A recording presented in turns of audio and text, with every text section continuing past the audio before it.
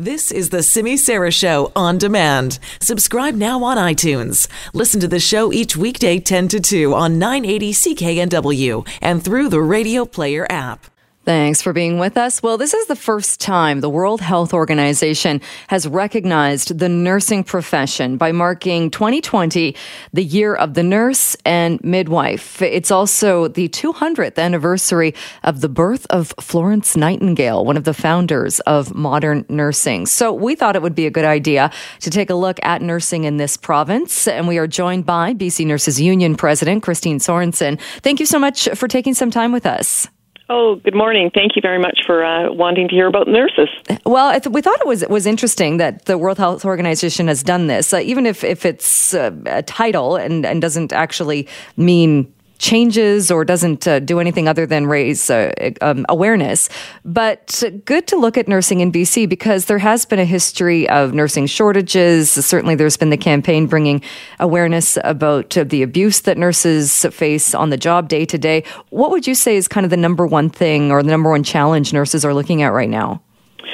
Well, certainly I think the number one challenge that nurses in this province are facing is workload, which is the increasing demands not only of patients and patient care, the types of care, the acuity and complexity of the patients that we're now seeing into the system, coupled with the reduction in actually the amount of services that we have available to be able to deliver care for the patients. So not only do we have difficulties with community health, so we can't keep people in their homes or care for them in their homes adequately. We don't have enough long-term care spaces for the people that seem to need them. Many of them are unfortunately being cared for in acute care system, which is not really the best place for people who need long-term care.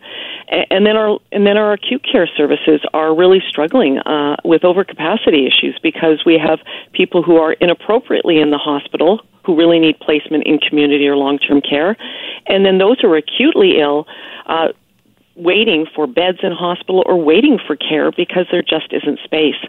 And so what the nurses are really struggling with is this workload, this overcapacity in our healthcare system, and the moral distress that it's placing on the nurses who know that they cannot deliver the quality of care that these patients deserve in BC.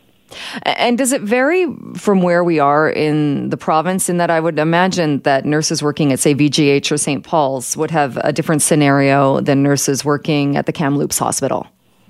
Well, interestingly enough, I would beg to differ. I think the stress level for the nurses is pretty much the same across the province because I speak to nurses from all over BC. And what I hear, and while their patient population may be different or the unit that they work in may not be a ICU, it may be a medical unit versus a psychiatry unit, the pressures that they're facing are the same. A lot of patients who are in facility or in placement, inappropriate placement, they're lacking the services they need. The nurses are working copious amounts of overtime or they're working short, trying to meet patient needs. And then the nurses are really struggling. And unfortunately what I'm seeing is nurses either self-managing by stepping out of the system or refusing to take all of the amounts of overtime that are being offered, or going off on short-term disability to deal with their own mental health issues and moral distress. And unfortunately, some of them are ending up with PTSD because of the trauma that they're experiencing. How much does the system really depend on overtime? Oh, well, that's a really difficult situation, and which we've seen grow and grow and grow over the years. 2 years ago, it was at about $121 million of overtime in this province. But last year alone, this province, or taxpayers, paid $162 million in overtime for nurses. And while, we anticipate that some overtime in the system is acceptable, that equates to nearly 2.2 million hours of nursing time. So the number of regular positions that could be created for that is incredible. And what it really is telling me is that nurses are not only working their regular shifts, but they're working almost another whole set as a regular staff person, trying to meet the needs of the system and the patient care needs. So often nurses are going into work tired, unwell, because they know if they call in sick, there'll be nobody to replace them, and they don't want to leave their colleagues short. And so I think the amount of overtime that's being used in the system is unhealthy. And what do you think the root of that is? As you mentioned, some nurses are going on short-term disability and are going that route. Is it the number of nurses in the system now isn't enough, or is it also that we are not training enough nurses to come into the system? Well, we look at the government's own data, and, we know that this province has the lowest number of nurses per capita. We also graduate not enough nurses to replace what we'll need to have in the system. The government's own data from the BC Labour Market Outlook in 2018 has predicted that BC will need 25,000, so that's 25,000 more nurses on top of what we currently have by 2030. That's obviously to address the increasing population, which they also say is going to go up by 1.3 million. And yet 40% of us, I'm a 30-year nurse, 40% of us can retire in the next 10 years. And so we have a large number of nurses who are eligible for retirement.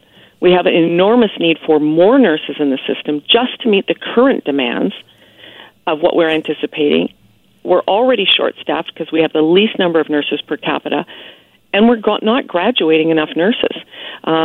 Maybe around 2,000 nurses in all the different disciplines across BC, and many of those nurses don't actually go into nursing. They graduate, they get casual positions, they can't get regular work, they can't find an area where it's safe for them to work, both physically and mentally. And there are other jobs that they can do with a great education of being a nurse. And so they'll leave nursing, and that's very concerning for me. It seems like a problem. I mean, I remember doing stories about this 15, 20 years ago, and it was many of the same issues and the same problems, the same forecast of these vacancies that needed to be filled. And you would think if that was the case, somebody graduating, you wouldn't get casual work. You would immediately be offered a full-time job if the work is there. So what do you think needs to be done? What's one thing that could be done to fix that? Well, we have been calling on the government to develop a provincial health human resource plan, a very specific plan on how they will provide enough seats in nursing schools to meet their own predicted needs, and how they will work with the health authorities to ensure that staffing levels are appropriate so that nurses can provide safe patient care in this province and work in safe environments.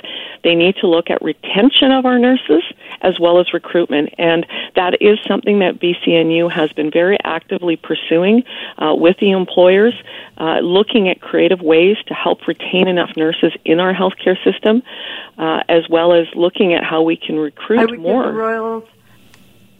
Can nurses come here from other countries and work in nursing, or do they have to start from scratch? Well, nurses can come from other countries. They do need to meet the criteria that is set by the regulators, so the College for Nurses in British Columbia. And that's important so that the standard of care is the same.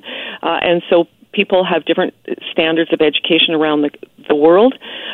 The scary part for us, though, is that we're in a worldwide nursing shortage, and part of the focus from the World Health Organization is acknowledging that the world is going to need 7.3 million more nurses in the next 10 years. So every country is facing a significant shortage. We are all in that same boat of needing more nurses, focusing on nursing as a profession of choice, a profession of challenge and excitement too, but certainly a profession of choice, and that needs to have the investments made into it by provincial and federal governments so that we can recruit and retain the nurses we need. All right. So we will leave it there. Christine, thank you so much for joining us. Appreciate it. Thank you so much. And in this Year of the Nurse, I'd like to commend all the nurses who work in healthcare.